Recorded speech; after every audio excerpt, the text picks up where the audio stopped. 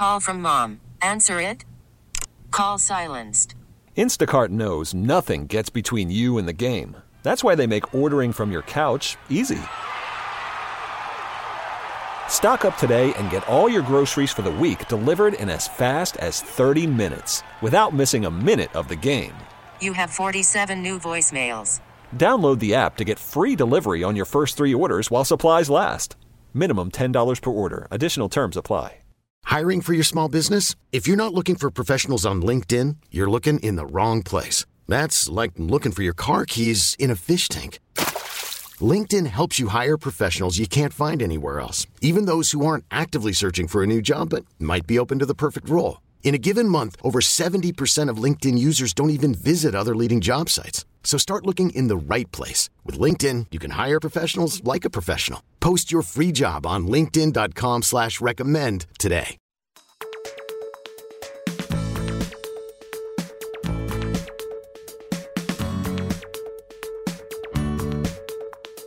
Good afternoon. Welcome to Talk 1370's Ask the Experts, the show all about your health, your life, your home, and so much more with our rotating cast of experts. Don't forget, you can catch up with past episodes of our show anytime, anywhere. Just go to talk1370.com/experts. Also on the free Odyssey app. Find that in the iPhone App Store or in the Google Play Store. It's a free download. Click on Talk 1370, click on Ask the Experts, and those podcasts are right there for you.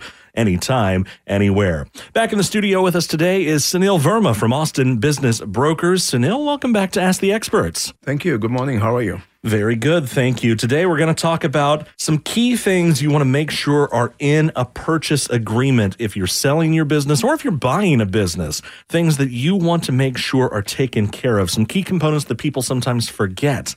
First on that list is leases, equipment leases. Certainly, if you've got a business that's reliant on a certain piece of equipment that's being leased, you want to make sure that that lease transfers over to you if you're buying the business. Yes, this on surface does appear something very basic and fundamental, but I've seen, anecdotally speaking, a lot of business buyers especially get into a bind, especially when they're not using brokers or they're buying the business for the first time from the seller. They trust the seller about the lease. I've had people tell me, hey, we bought this business 6 months ago, and I was told there's a 10-year lease remaining. And after purchasing 3 months later, the landlord sends them a letter saying, hey, you have 2 months to leave. And they didn't bother to check the lease. And for many cases, it's illegal to buy a business and have a sublease without the landlord's knowledge. And as we've said before, usually in these transactions, of course, every situation is different and there may be specific circumstances for different situations.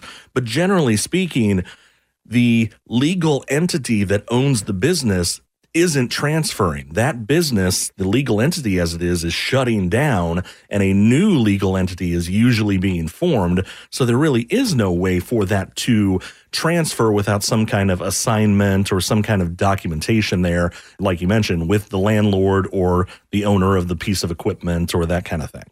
Correct. And I would say 99.5% of the time, it's an asset sale. There are some instances where there's a stock sale where the entity membership transfers over to the new buyers.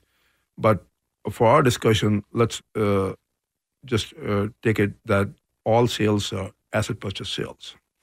So the business name, the phone number, everything, that's an asset of the business. So you could have an LLC or existing corporation not related to the business at all. You could have ABC Foods and you're buying a liquor store and you can do business at that XYZ liquor store. So when people buy a business or they have a transaction, they think after signing and transferring the money, it's done. No, it's not done. There are some covenants that or considerations that have to survive past the transaction. And people have to be mindful, both parties have to be mindful of those. And so lease is a very good example of that. You don't want to buy a business and find out you don't have a lease. And why would somebody do that? I don't know. It's for the same reason people don't use brokers at times. Or at the very least, they should use an attorney. And attorneys are your best friend. Before you sign and close the deal, have a good attorney, look at it. If you don't want to hire him to do the transaction, at least pay him for a few hours, take a look at all the details, and I guarantee you, the attorneys will bring all these things up and save the buyer a lot of trouble into the future. Now, same thing as for the lease is also equipment. There are some equipments, especially in restaurants, that are leased by the month. And those things, for the seller, it's important to transfer the lease or terminate his lease before he sells the business. You're only responsible for paying monthly charges on a business, on equipment that you don't use. You already sold the restaurant to somebody else, and the next guy is just using the equipment and not paying the rent, and you're going to be held responsible for all the charges that haven't been paid. Another key point to make sure that's included in an agreement, whether you're buying or selling a business, is what happens to and how work in progress. I guess this is particularly for a service business, or at least something where goods might be being created for orders. Talk about how that generally is structured in an asset sale. Yes, service business or manufacturing business, for example, somebody doing small construction. They have orders 2 months into the future, and they have already paid for the material. They have the material, but they haven't actually done the work. So that has to be detailed and listed and accounted for, so you don't want to have any arguments later on. You don't want the client to say, hey, I paid this guy 100% and he hasn't done the work. Well, you're going to do all the work, and you have the material for which you're going to reimburse the seller, but the labor is yours. It's your labor to spend, money to spend, and whatever profits you make, they're yours. So you want to have that cleared up beforehand. Later on, you don't want to have a situation where you're going back and forth. Hey, we didn't know about this contract or that contract. And if it's a legal document like asset purchase agreement, both parties will be held liable for whatever information they put into it, and they don't have any misleading information going in. Another key point we've talked about before, and I know this is an important one, absolutely, is the concept of a non-compete for the seller of the business. Talk about how that's important and how that's usually structured in common agreements.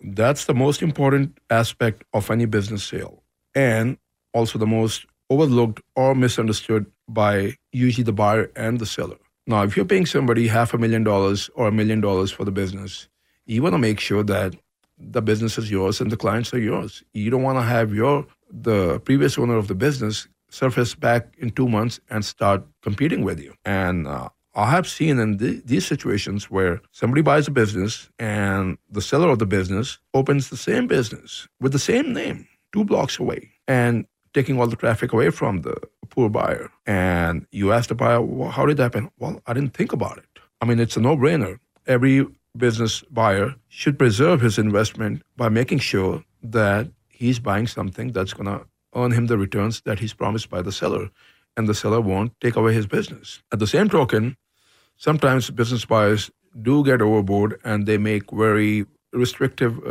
covenant not to compete from the business seller. Now, everybody has a right to earn a living, and you just can't take away their livelihood. Now, if it's fair, a certain amount of time, like say 3 years, 4 years of a reasonable radius, 5 miles, 10 miles, 20 miles, depending on the industry and the kind of business. And this is where I tell, we have our own attorneys doing the transaction, but I always tell the seller and the buyer, go to an attorney who knows this, because this is a very delicate subject and you can go wrong. Get your attorney to sort it out and make sure you're not making any mistakes on this part of the transaction, because you make a mistake and the whole thing goes away and you're left at your own means. So you got to be very careful. And this is something that survives post-sale. Now, I've had situations where I've had a transaction done and get to know the people very well, and you need some services. 3 years later, I call up the business seller, hey, the business buyer is not responding and I need his services. Do you know anybody else who's in the same business? He said, well, I am.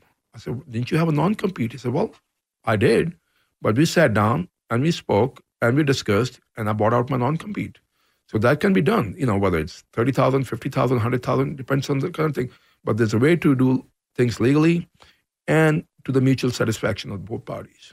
And as you mentioned there, the non-compete, I know you have a right to earn a living. If it gets too restrictive, a court could toss that. And so that's why you want to make sure that it's reasonable, but at the same time, as you mentioned, have those opportunities for a buyout and different things like that that can make that more flexible to support different operations.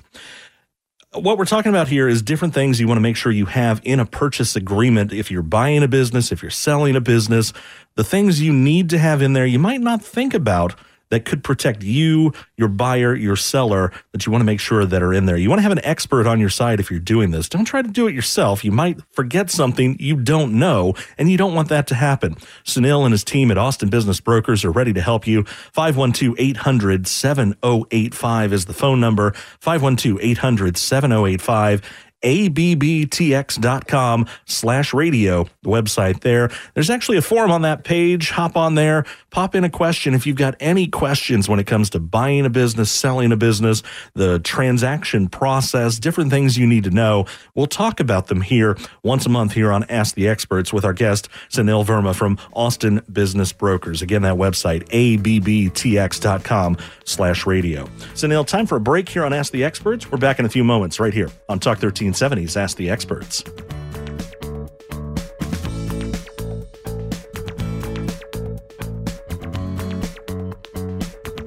Worried about letting someone else pick out the perfect avocado for your perfect impress them on the third date guacamole? Well, good thing Instacart shoppers are as picky as you are. They find ripe avocados like it's their guac on the line. They are milk expiration date detectives. They bag eggs like the 12 precious pieces of cargo they are. So let Instacart shoppers overthink your groceries so that you can overthink what you'll wear on that third date. Download the Instacart app to get free delivery on your first 3 orders while supplies last. Minimum $10 per order. Additional terms apply. I'm Sandra, and I'm just the professional your small business was looking for. But you didn't hire me because you didn't use LinkedIn Jobs. LinkedIn has professionals you can't find anywhere else, including those who aren't actively looking for a new job, but might be open to the perfect role, like me.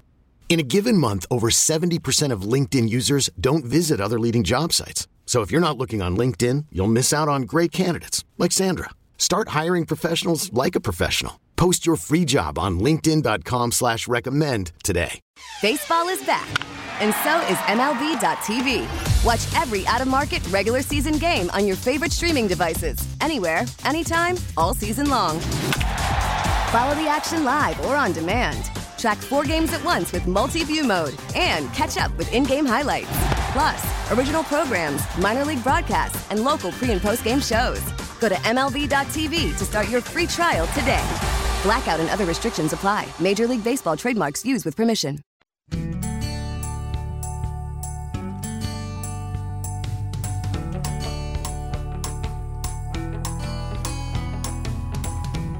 Welcome back to Talk 1370's Ask the Experts, the show all about your health, your life, your home, and so much more with our rotating cast of experts.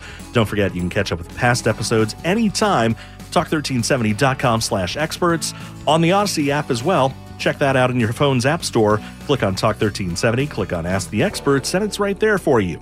Our guest today, Sunil Verma with Austin Business Brokers. Sunil, back to our list of important things to make sure you've got in a purchase agreement between both parties when it comes to transferring a business.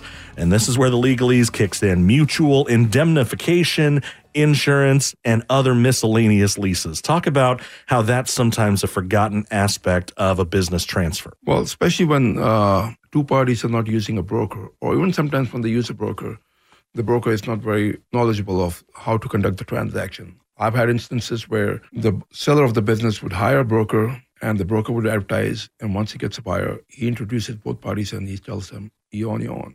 I have nothing to do with it. I'm just a procuring cause and I'm not going to assist you in any shape or form. And you're on your own. He's basically like a matchmaker and just tosses you to the wolves from there. Exactly. And the seller should rather just put a sign outside and saying, hey, come and talk to me. So that's not doing a good service to either party. And a good broker would have a team of attorneys, in-house attorneys, drafting all these documents, making sure every aspect of a transaction is covered.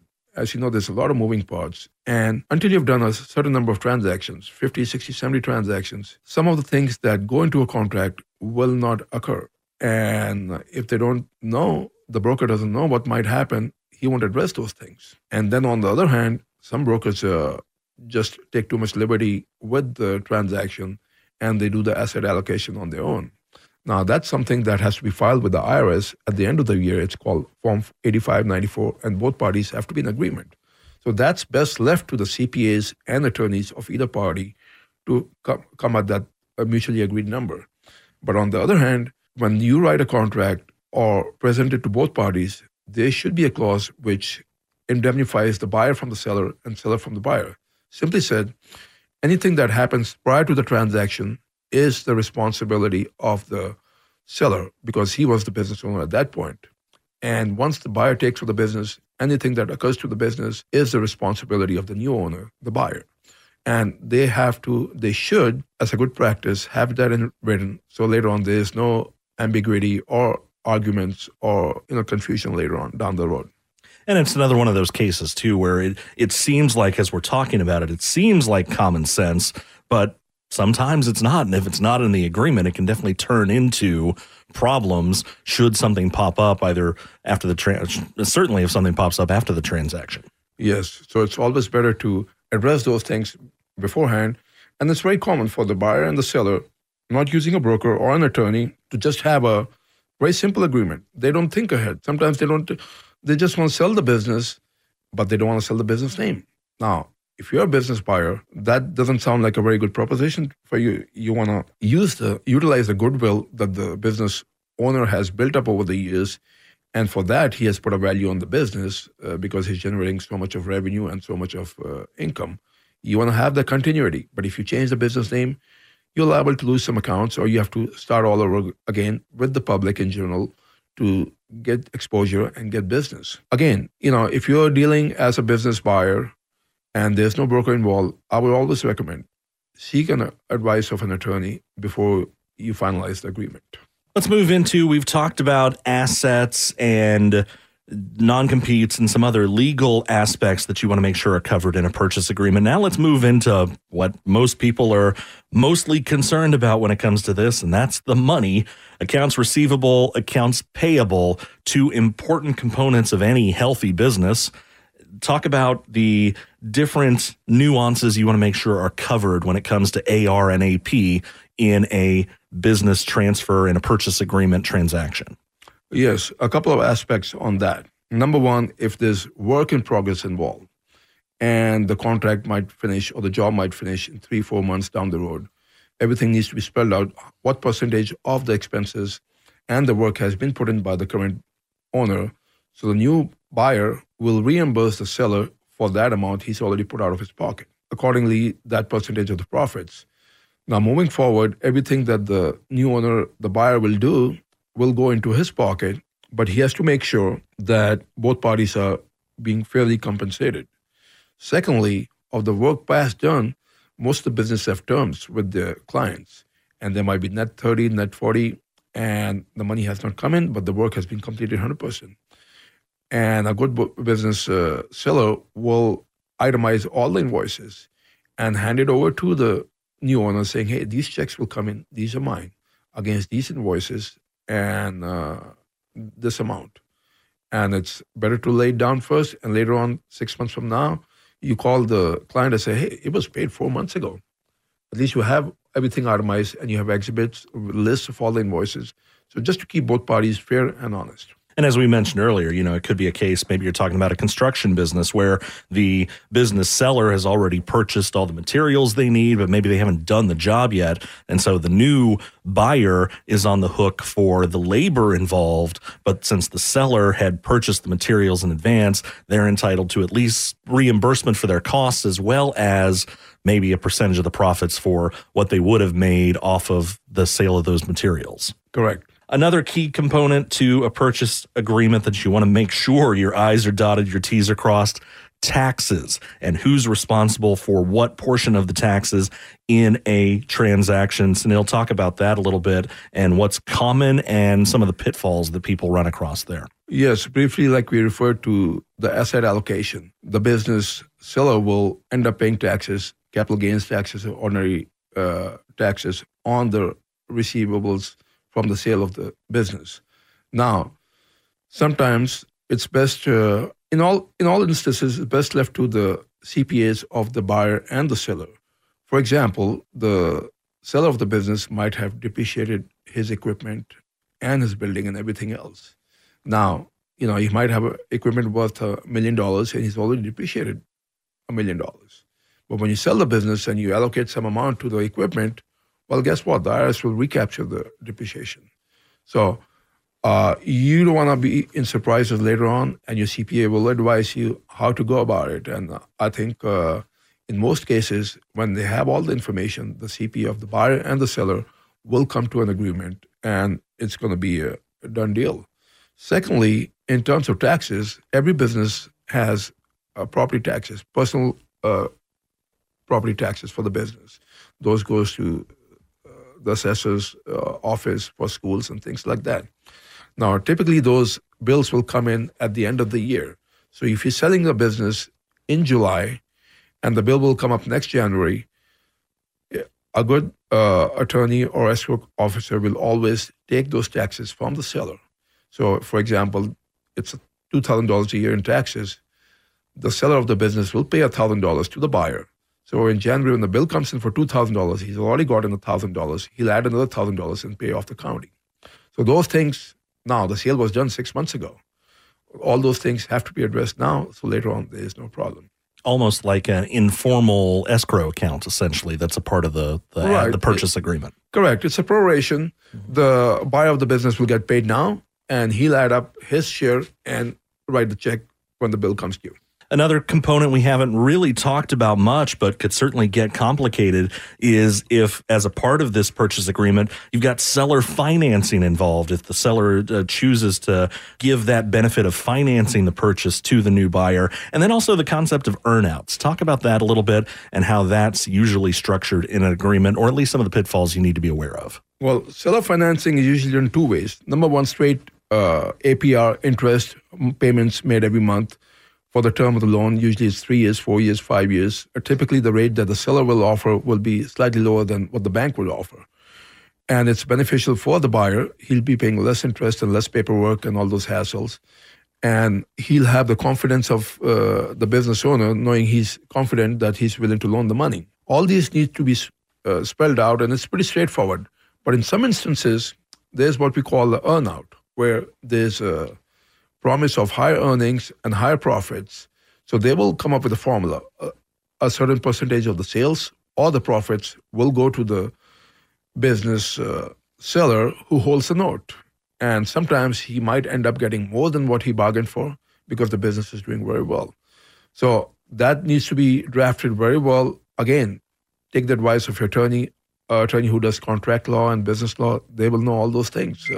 And this is very helpful, and I would advise go with the percentage of sales rather than the profits, because you could have some Hollywood accounting to minimize the profits. So sales is a good indicator in this kind of situation. And the last thing on our list here of key items you want to make sure are covered in a purchase agreement, whether you're the buyer, the seller, either side, you want to make sure you're protected, is another legal concept here.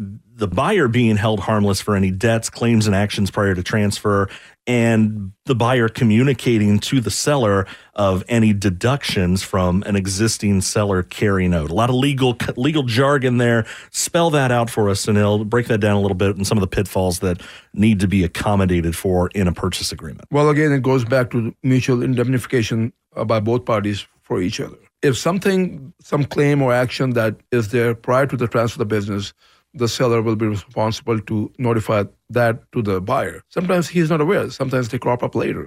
There might be an invoice that wasn't billed and it shows up 6 months later. You got to pay it. And for that, you need to state that in the contract, saying the owner of the business, when that claim was made, will be responsible. So if I was the business owner a year from prior to today, and if something shows up, some claim or something, some insurance overbilling, I'll be responsible for that. And when there's a seller finance note in there, just like a landlord, if you have a landlord, he's not fixing a thing, and then you say, hey, I'll fix it at my own expense. I'll call the plumber, but I'll take it out of my deposit of my next month's rent. But you can't do it willy-nilly. You need to notify the other party, tell them, hey, I'm giving you notice. It's your responsibility to take care of it. If you don't take care of it, here's the documentation. I will take care of it and take it out of my balance, let's say, I owe you $100,000 and the expense is $10,000, I'll take it out of that. As we've talked about, key components you want to make sure are in a purchase agreement, whether you're buying a business, selling a business. You don't know what you don't know. That's the bottom line here. And that's why it's important to have someone who has done these transactions before, many transactions across many different industries. And that's what Sunil Verma, our guest today on Ask the Experts, brings to the table. Austin Business Brokers, 512-800-7085, 512-800-7085, on the web at abbtx.com, abbtx.com/radio. There's a special form there. If you've got a question about buying or selling a business, something to do with the process there that you want us to answer here on Ask the Experts, fill out that form there. Sunil will be happy to answer that question on a future episode here on Ask the Experts. Our guest, Sunil Verma, Austin Business Brokers, 512-800-7085, 512-800-7085. Sunil, thanks for your time today. We appreciate it. All right, thank you very much. And we'll be back with more next time right here on Talk 1370's Ask the Experts.